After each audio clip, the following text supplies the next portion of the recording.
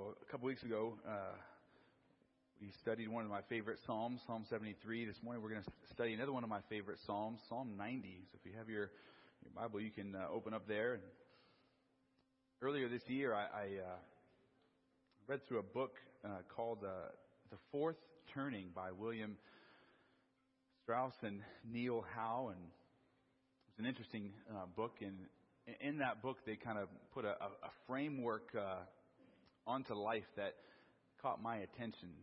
It said that the human life usually kind of works through four different seasons of life, or four kind of generational cycles of about 20 years each. And the authors kind of said that the spring of life, or those first 20 years, is when we are born and kind of growing into maturity, reaching adulthood. And we're going to be growing and kind of being equipped for the remainder of our lives during that time.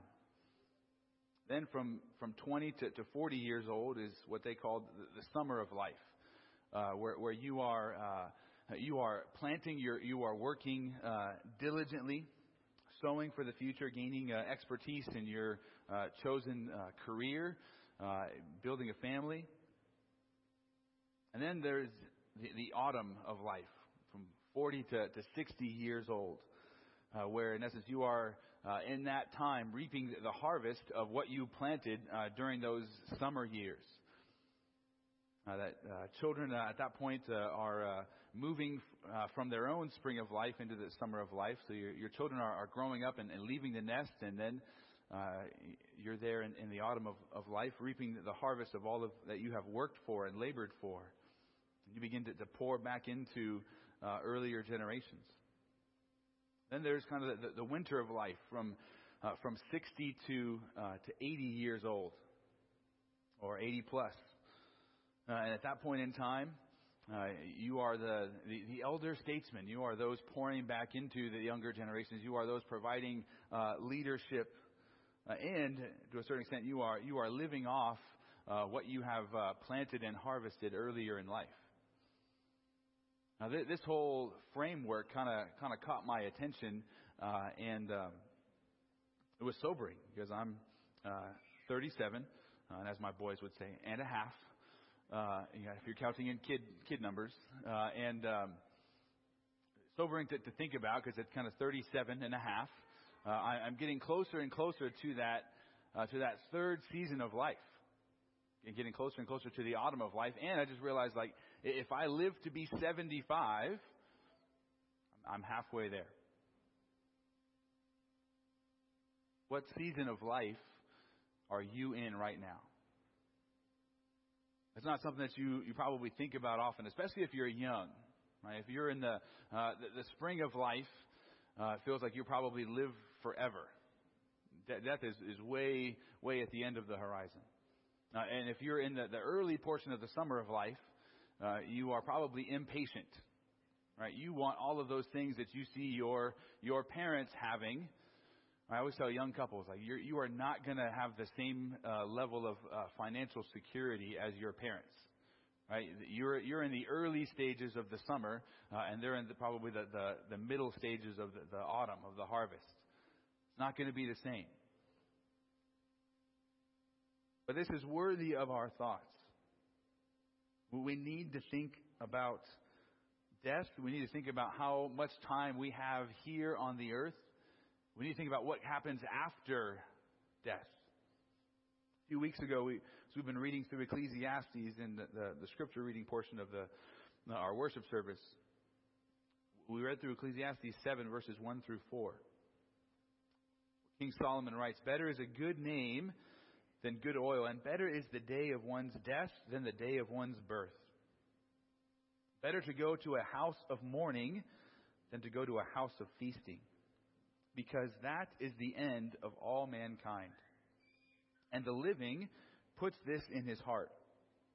Better is vexation than laughter, for when a face is sad, a heart may be merry. The heart of the wise is in the house of mourning, while the heart of fools is in the house of gladness." And now King Solomon wrote that in the winter of his own life. as he reflected back on all of his pursuits, all of his attempts at finding joy and satisfaction and meaning in life. And Ecclesiastes is a wonderful book to read through at the beginning of the year. What should I pursue this year? Well, not that, not that, not that, not that. And what does Solomon conclude at the end of the book? What should we do? We should fear God and keep His commandments.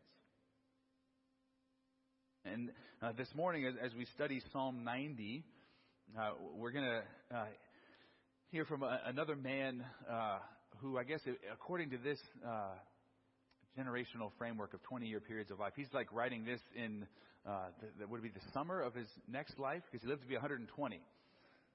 So this is a psalm written by Moses at the end of his life. He had a long winter.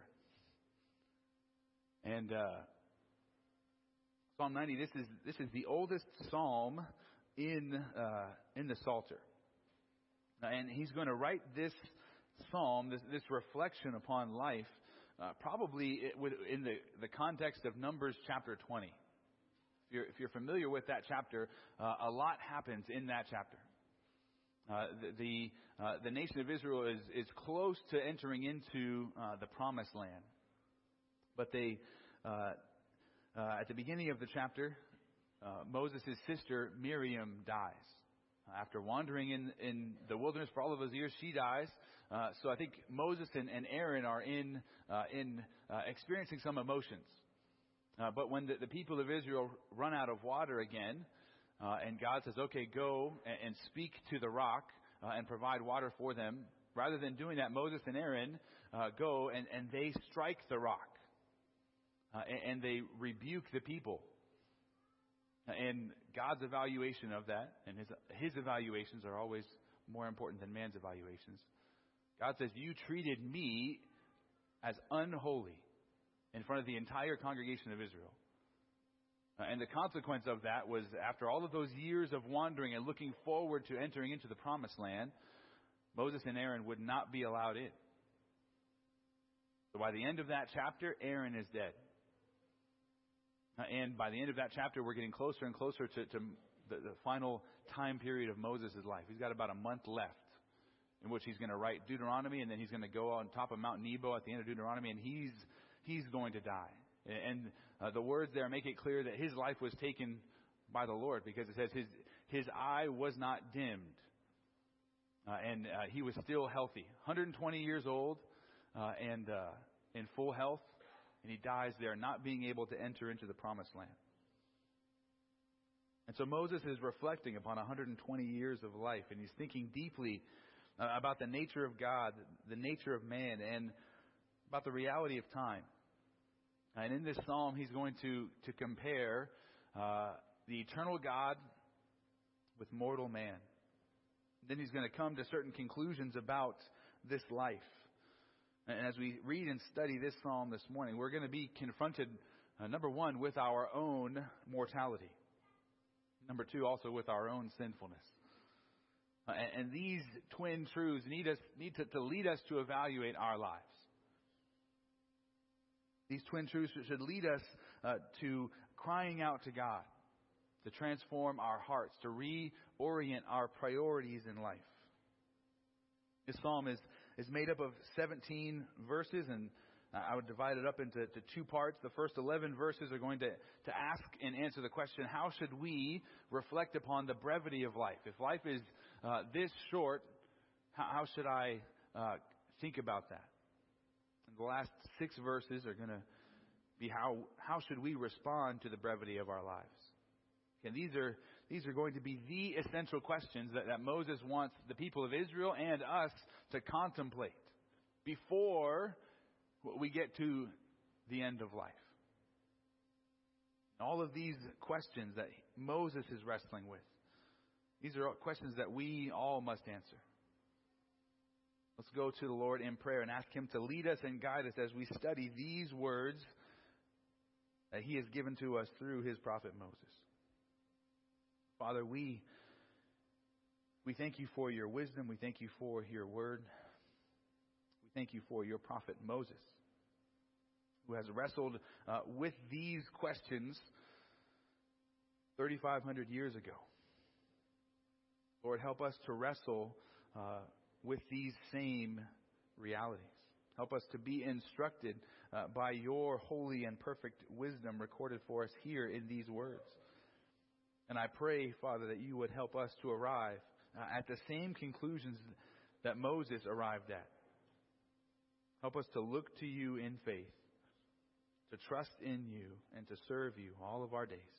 We ask in Jesus' name. Amen. Well, as we look through this first portion of the psalm, how should we reflect upon the brevity of life? In this section, again, Moses is going to think deeply about God, man, and about time. And the word for time is going to be used 24 times in these 17 verses. That's going to be a main emphasis here as Moses is going to make this contrast between God and man in relationship to time. And in these first 11 verses, we're going to see three general reflections made by Moses. The first reflection is going to be seen in verses 1 and 2, where he's going to reflect upon the eternality of God. If you look with me at those verses, the title of the psalm, A Prayer of Moses, the Man of God. It says, verse 1, Lord, you have been our dwelling place from generation to generation. Before the mountains were born, or you brought forth the earth and the world, even from everlasting to everlasting, you are God. And so Moses begins his reflections upon the character of God. And he says God existed before the mountains. God existed before the most steadfast and immovable objects in all of creation. And he writes here that God is the dwelling place of Israel. And he has been their dwelling place through all generations. And again, think of the context of who Moses is writing to. At the end of his life, he's writing to the second generation of Israel, because the first generation that came out of Egypt at that Passover, they died in the wilderness because they rebelled against God. So Moses is writing to the second generation who has seen the first generation die off. And when you're in the wilderness, what are you living in? Tents. Now, you are moving from place to place, living in a tent. Doesn't that sound like fun? Right? Well, let's live in a tent for 40 years. And then Moses comes and says, who is their dwelling place? God. He has been their dwelling place through all generations. Going back from eternity past to the very first generation in Adam and Eve. It says God has been the dwelling place of believers at all times. That He is our dwelling place even now. He alone is eternal. And before Moses even reflects upon the brevity of man's life, he's going to give us the solution to the problem. He's going to point to the fact of God's eternality. And that is our hope. One commentator says, this opening of the psalm corresponds to the close, and that God is seen here as our God, whose eternity is the answer, not simply the antithesis, to our homelessness and our brevity of life. And the fact that God is eternal gives us hope, because He is able to rescue us in our mortality. We are frail and finite, but there is hope, because our God is from everlasting to everlasting. We're all going to die one day, but that's just fine, because God is eternal, and He is our dwelling place. And after contemplating the eternality of God, Moses then turns his thoughts to the mortality of man. Verses 3 through 6. He says, you turn man back into dust and say, return, O sons of men. For 1,000 years in your sight are like yesterday when it passes by, or as a watch in the night. And you have swept them away like a flood. They fall asleep. In the morning they are like grass, which sprouts anew. In the morning it blossoms and sprouts anew. Toward evening it withers away and dries up. So in verse 3 we see God speaking to man and ordering him back to the dust, which is really speaking of an appointed time for death. Genesis 3 talks about God creating Adam from the dust of the earth. And so in pointing back to the dust, we're returning to our original state. God breathed life into us, and He will at one point take life out of us. And all of our days are in His hands. Moses is reflecting upon that. But verse 4 shows us that while our lives move forward according to hours and days and years, God is not bound by time. He is outside of time. For 1,000 years in your sight are like yesterday when it passes by, or as a watch in the night. This is similar to what Peter says in 2 Peter 3:8, that one day is like 1,000 years, and 1,000 years like one day. Moses reflects upon God being outside of time, but we, as human beings, are bound by time. In verses 5 and 6, Moses thinks upon how easily God is able to sweep man aside, and how He might allude to sweeping aside nearly all of the men in the global flood of Noah's day. You have swept them away like a flood, and they fall asleep. He also compares man to the grass of the field that flourishes and perishes in the same day. And Moses is not speaking or exaggerating here. He's not speaking in hyperbole.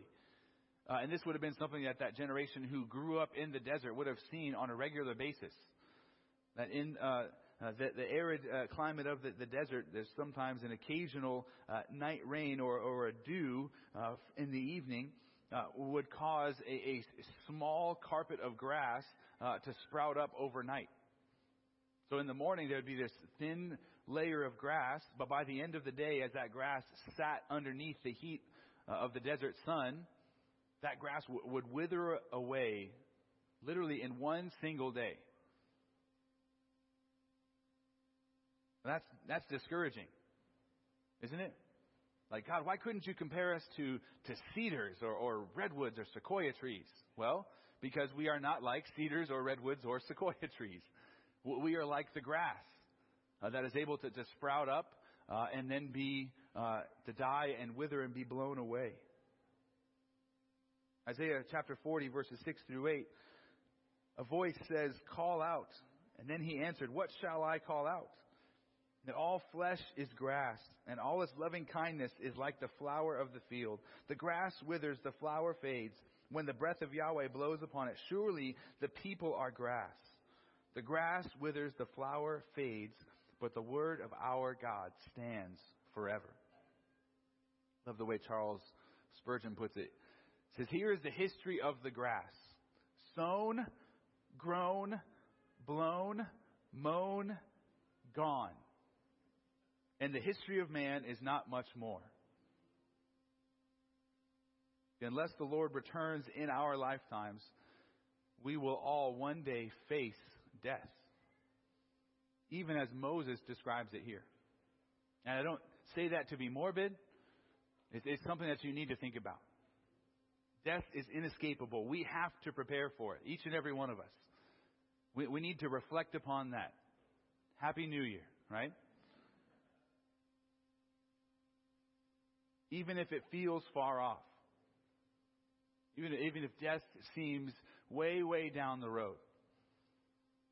But we have to begin to think about it. And if you listen to any portion of history prior to our own, you realize the brevity of life, even for those of you in the spring and the summer of life.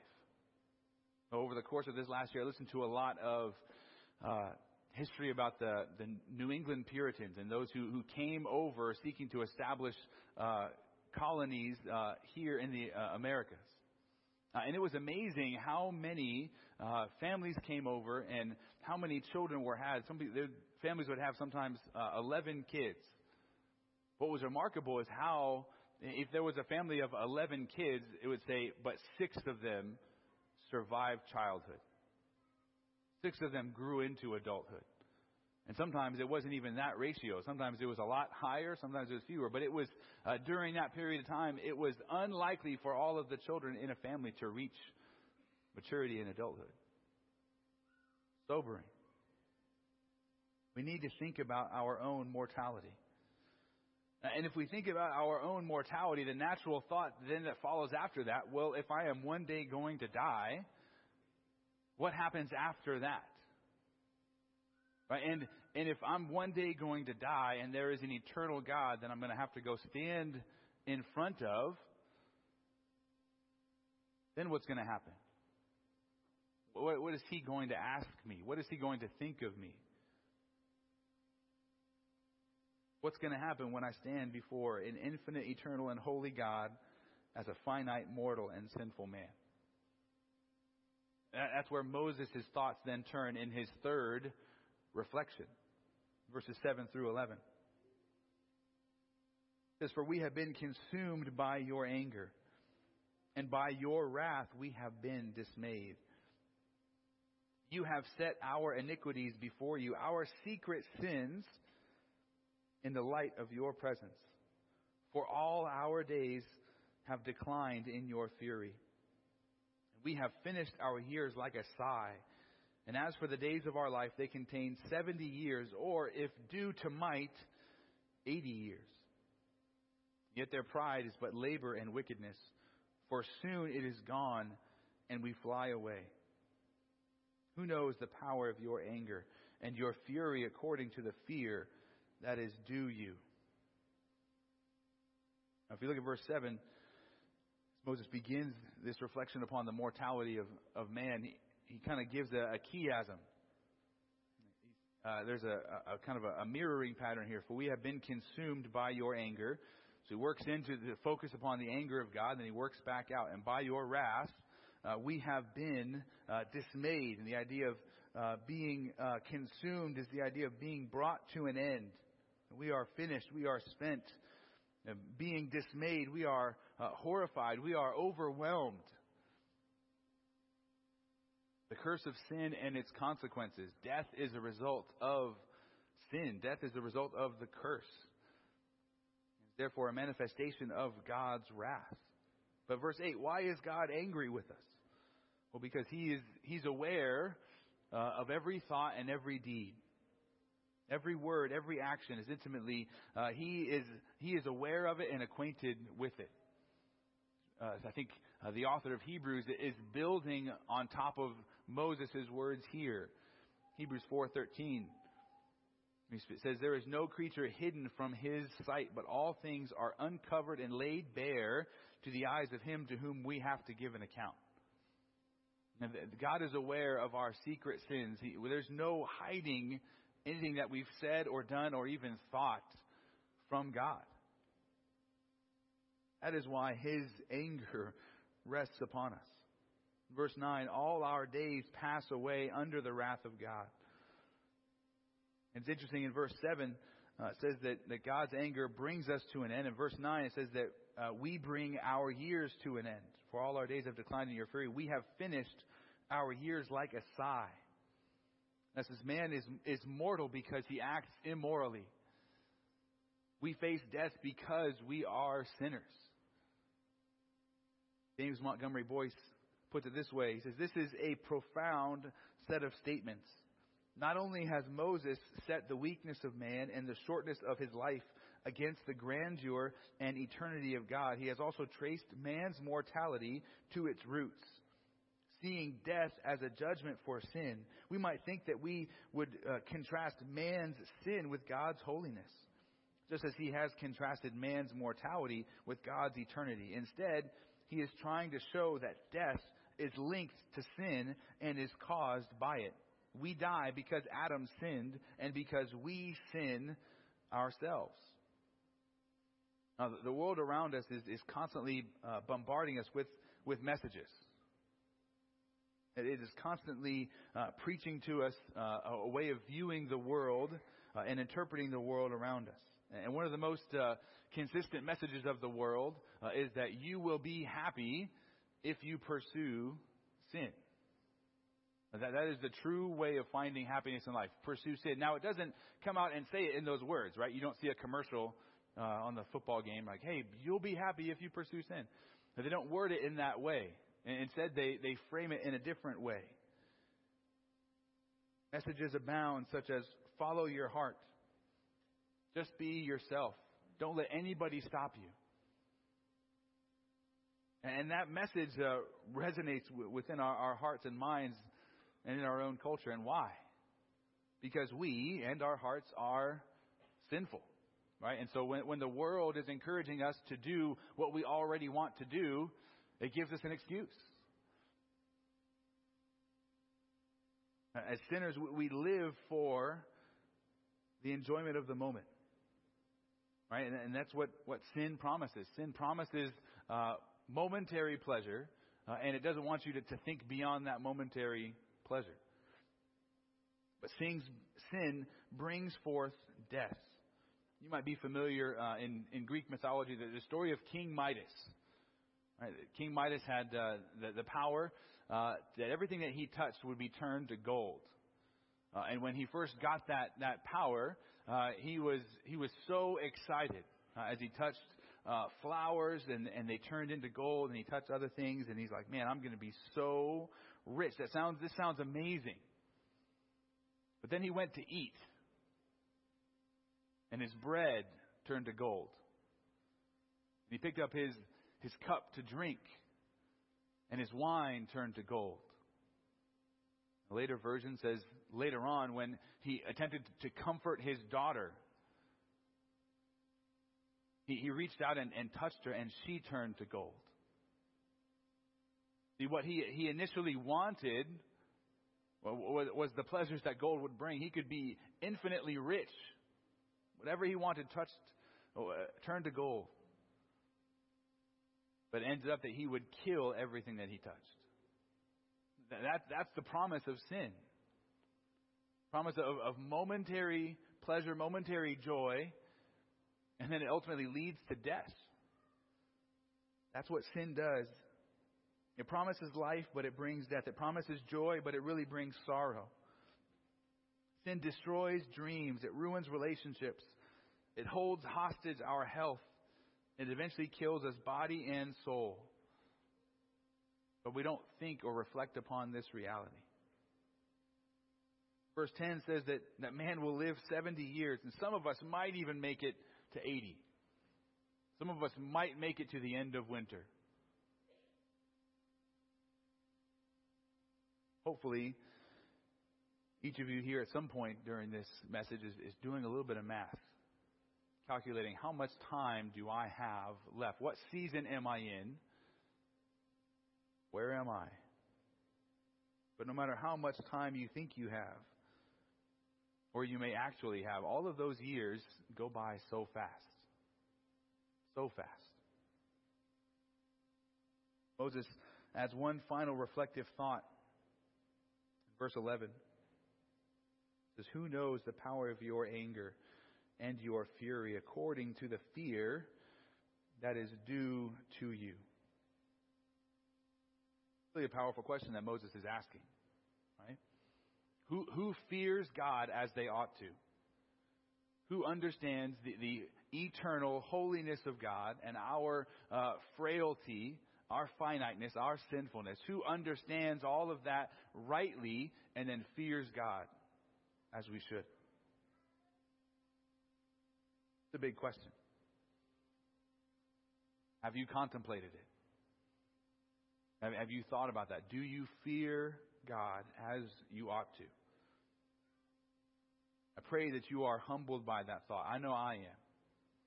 It's easy to get caught up in all of the day-to-day activities, all of those pressing things, all of those little kids that need something. It's easy to lose sight of the bigger picture. How fast life is moving past. And how few thoughts we direct towards God. But Moses wants us to come to see that God is holy. And that we can never rightfully stand before God in our own efforts. Right? God is eternal. Man is mortal. And man is sinful. So after contemplating and reflecting upon the nature of God and man and the brevity of life, Moses then begins to think of the implications of these truths. How should he respond to these truths? He does this in verses 12 to 17. How should we respond to the brevity of life? If you look with me at those verses. So teach us to number our days, that we may present to you a heart of wisdom. Return, O Yahweh. How long will it be? And be sorry for your slaves. O satisfy us in the morning with your loving kindness, that we may sing for joy and be glad all our days. Make us glad according to the days you have afflicted us and the years we have seen evil.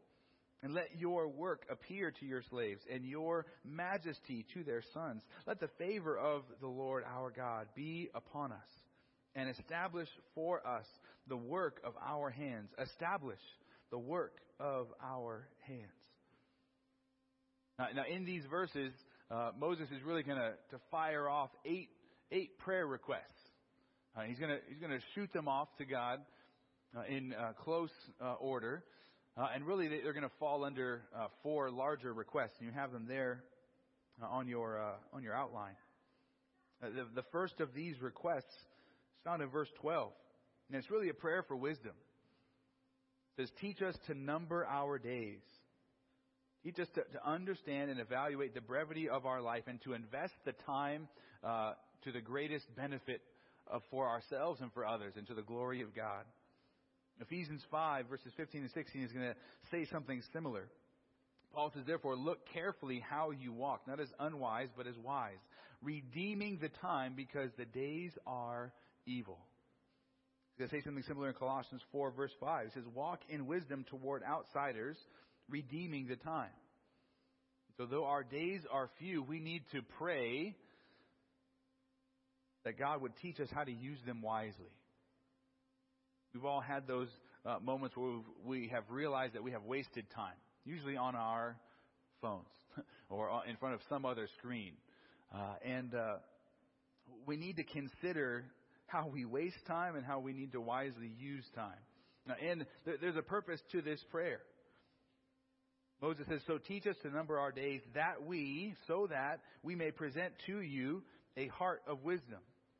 But when we stand before God, do we want to look back and see that we have walked in wisdom with a wise heart? Or do we want to look back and see we have walked foolishly? We have wasted our lives on worthless pursuits, things that will not matter in the scope of eternity. And that's the first prayer request that Moses gives is, Lord, give us wisdom to number our days. Then the second and third request that Moses offers up to God really are prayers for mercy. It says, return, O Yahweh, how long will it be? And be sorry for your slaves. The ESV says, have pity on your servants. And this is similar to verse 3. Right? In verse 3, we saw God speaking to man, and God was saying to man, return to the dust. And now we have man speaking to God saying, have mercy, have compassion upon your people. Have pity on us. Don't send us back to the earth as dust.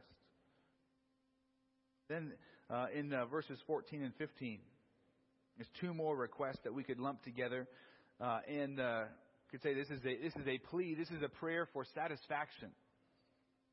It says, oh, satisfy us in the morning with your loving kindness, that we may sing for joy and be glad all our days. And make us glad according to the days you have afflicted us and the years we have seen evil. And Moses picks up the theme of in the morning back from verses 5 and 6 when he talked about the grass springing up in the morning and then being gone by the evening. So here Moses is praying for satisfaction that leads to rejoicing. Right? Even though life is brief, he's saying, God, please give us joy and satisfaction. And he says, in essence, make us glad for the same amount of time that you have made us sorrowful. And again, this would have tremendous meaning to those who are there in the second generation of Israel because they grew up and been walking through the desert for 40 years. So Moses is praying for 40 years of blessing. All of the days that we've been sorrowful and wandering in the desert, may that be the same number of years that you satisfy us and make us glad in the promised land. It's an amazing prayer. Then the final three requests, verses 16 and 17, are really a prayer for purpose, for meaning. To show us your work and your power. Show us your favor. Establish our work. And that's repeated twice for emphasis. And again, this is that crowning contrast. Because what was Moses reflecting earlier in the psalm? Right? The brevity of human life. It's here and it goes. But then here Moses is saying, but God, you are able to lead us and guide us, to lead us to build and use our time wisely so that what we have worked for and labored for in this life extends beyond us. That is here for our children and our children's children. And ultimately, all of those things that will last beyond us are ultimately going to be God's work. Those things that we do in obedience to God are going to have His blessing, and they are going to endure. The things that we do for us, for ourselves, in our flesh, for our own satisfaction, our own joy, those are fleeting. Those aren't going to last. God's work and God's blessing are the only things that endure the generations of men. And Moses' prayer is for the Lord to guide him and his people to those things that will endure. Help us to focus upon the right things, the things that will truly matter for eternity. Back in 2018, I saw a story about a young couple who sold all of their possessions to purchase a 28-foot sailboat so that they could leave behind their lives in Colorado and sail around the world. Sounds romantic when you're in Colorado, maybe the open ocean. But they set out from a marina just outside of Tampa Bay, Florida, and their journey lasted 25 miles and 2 days. And at that point in time, the bottom of their boat struck an unseen object under the shallow waters near a popular tourist destination, and their boat sank in 20 minutes. And all that they were left with was their 2-year-old dog, their Social Security cards, a mobile phone, some dog food, and clothes. All of their earthly possessions. The young couple had worked, and they had saved for 2 years to purchase and restore that boat. The Coast Guard came, said, if you want us to pull this boat up from the water, it's going to cost $10,000. They emptied out their pockets, and I think they had about $90 to their name. Everything that they had worked and labored for, gone. 20 minutes. Think about what that felt like standing on the land, or maybe they were in another smaller boat, just watching all of that go down. And they saw it go down in 20 minutes, but we don't want to end our lives or come to that winter of life and look back and realize all of the things that we should have planted. All of the seeds that we should have sown so that we could harvest later in life. And not only to harvest later in life, but to harvest in eternity. Because it's really hard to realize, to undo what you should have done in the past. And it doesn't mean that you can't be faithful from this point forward. But there's a reality of we can't go back in time. Again, is a sobering thought. So Moses gives these 4 prayers after all of his reflections and meditations. And he cries out to God for 4 things, right? Wisdom, mercy, satisfaction, and purpose. Meaning in life. And each of those prayers is answered through faith in Christ. That is the solution. Moses didn't have a name for us when he wrote, but he told us what we ought to be longing for. And the New Testament upholds Christ as the source of all of those things. Christ is the source of all wisdom, Colossians 2:3. Christ, in whom are hidden all the treasures of wisdom and knowledge. If you want wisdom to number your days wisely, look to Jesus. Read His Word, study His Word, live as He calls you to live. Also, mercy from God is found in Jesus, God's Son. Titus 3 says, but when the goodness and loving kindness of God our Savior appeared, He saved us, not on the basis of works which we have done in righteousness, but on the basis of His own mercy, by the washing of regeneration and renewal of the Holy Spirit, whom He poured out on us richly through Jesus Christ our Savior. I love that song that we sang this morning. His mercy is more. One of my favorites. So that's a good reminder that we need to reflect upon that. But the mercy of God, it is not earned. It is given to us. It is blessed upon us through His Son. If you want mercy from God, you got to go to Christ. That's what we studied a couple weeks ago. Jesus said He is the way, the truth, and the life. No one comes to God the Father except through Him. Moses also prayed for satisfaction, and Jesus is the one who is truly able to satisfy. No one and nothing else. I love the Apostle Paul's proclamation in Philippians 3. But whatever things were gained to me, those things I have counted as loss for the sake of Christ. More than that, I count all things to be lost because of the surpassing value of knowing Christ Jesus my Lord, for whom I have suffered the loss of all things and count them but rubbish, so that I may gain Christ. So just like Solomon in the Old Testament, who went through all of these things and realized none of them satisfied him. They were all fleeting. They were all vanity. The Apostle Paul, who had attained so much in Judaism, reached the pinnacle. All of those things, he said, all of that is rubbish.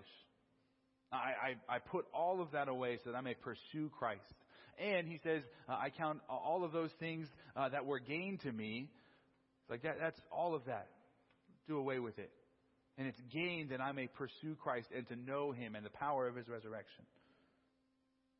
When we are satisfied in Christ, we are willing to lose everything for Him. And we are still able to be satisfied. We can lose everything in life and still find joy and satisfaction in Him. Fourth prayer of Moses here, that prayer for meaning and purpose. That prayer to establish the work of our hands. Christ is the one who gives meaning beyond ourselves. And He's the one who cements us into a bigger picture, a bigger narrative of all of human existence. And His life, death, and resurrection leads us to eternal life. So that what we can do in this life echoes in eternity. If I can steal a quote from the movie Gladiator. But in Christ, we have that meaning and purpose. But we know what we ought to do. We know what God is calling us to. We know why we are here. We know who we are. And without that, we are floating rudderless on the ocean. Again, that's what the world longs to do. To remove us from the bigger picture of human history. To say only the present matters. Don't worry about the past. Don't worry about the future. Just live here in the moment. But that doesn't provide any satisfaction. It provides no purpose. And ultimately, it leads to misery. There's numerous studies right now. All of the material blessings and all the material possessions that we have here in our culture. Well, we know prosperity on a scale that no one else in human history ever has. And yet our culture right now is the most sad, depressed, and lonely culture that the world has ever known.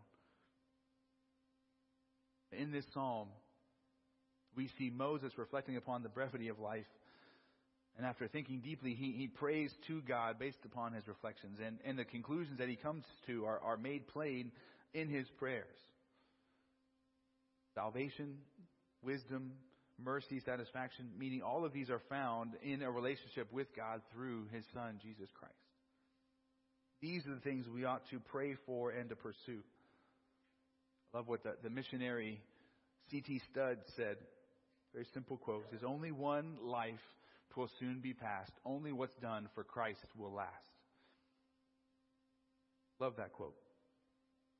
But the Apostle Paul frames it in another way.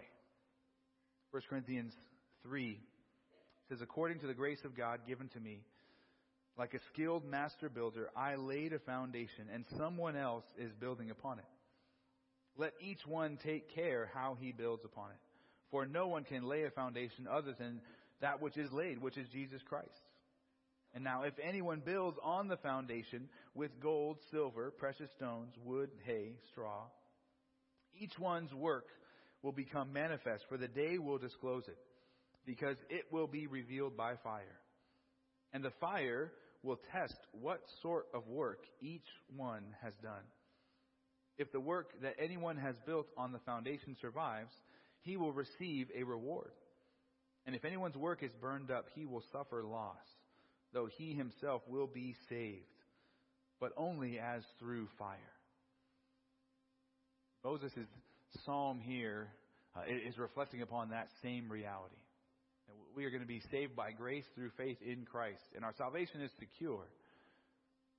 But are we living wisely? Now, have we numbered our days well, focusing on the eternal God, His purposes, His plans, or are we focusing upon our own fleeting desires, which are here today and gone tomorrow? The quote, and to close with one more quote from Charles Spurgeon, says, "We come and go, but the Lord's work abides. We are content to die so long as Jesus lives and His kingdom grows.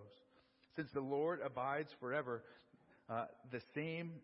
we trust our work in His hands and feel that since it is far more His work than ours, He will secure it immortally. When we have withered like grass, our holy service, like gold, silver, and precious stones, will survive the fire." But we have to reflect upon, what is it that we are building with? What are we doing with our life? Will it survive the fire? Will we have anything to present to God that we used our time wisely in this life? May we invest our time, our talents, our treasures, and all of those things that will matter for eternity. And may our labors persevere through that fire, so that we will be able to offer to God a heart of wisdom. Amen.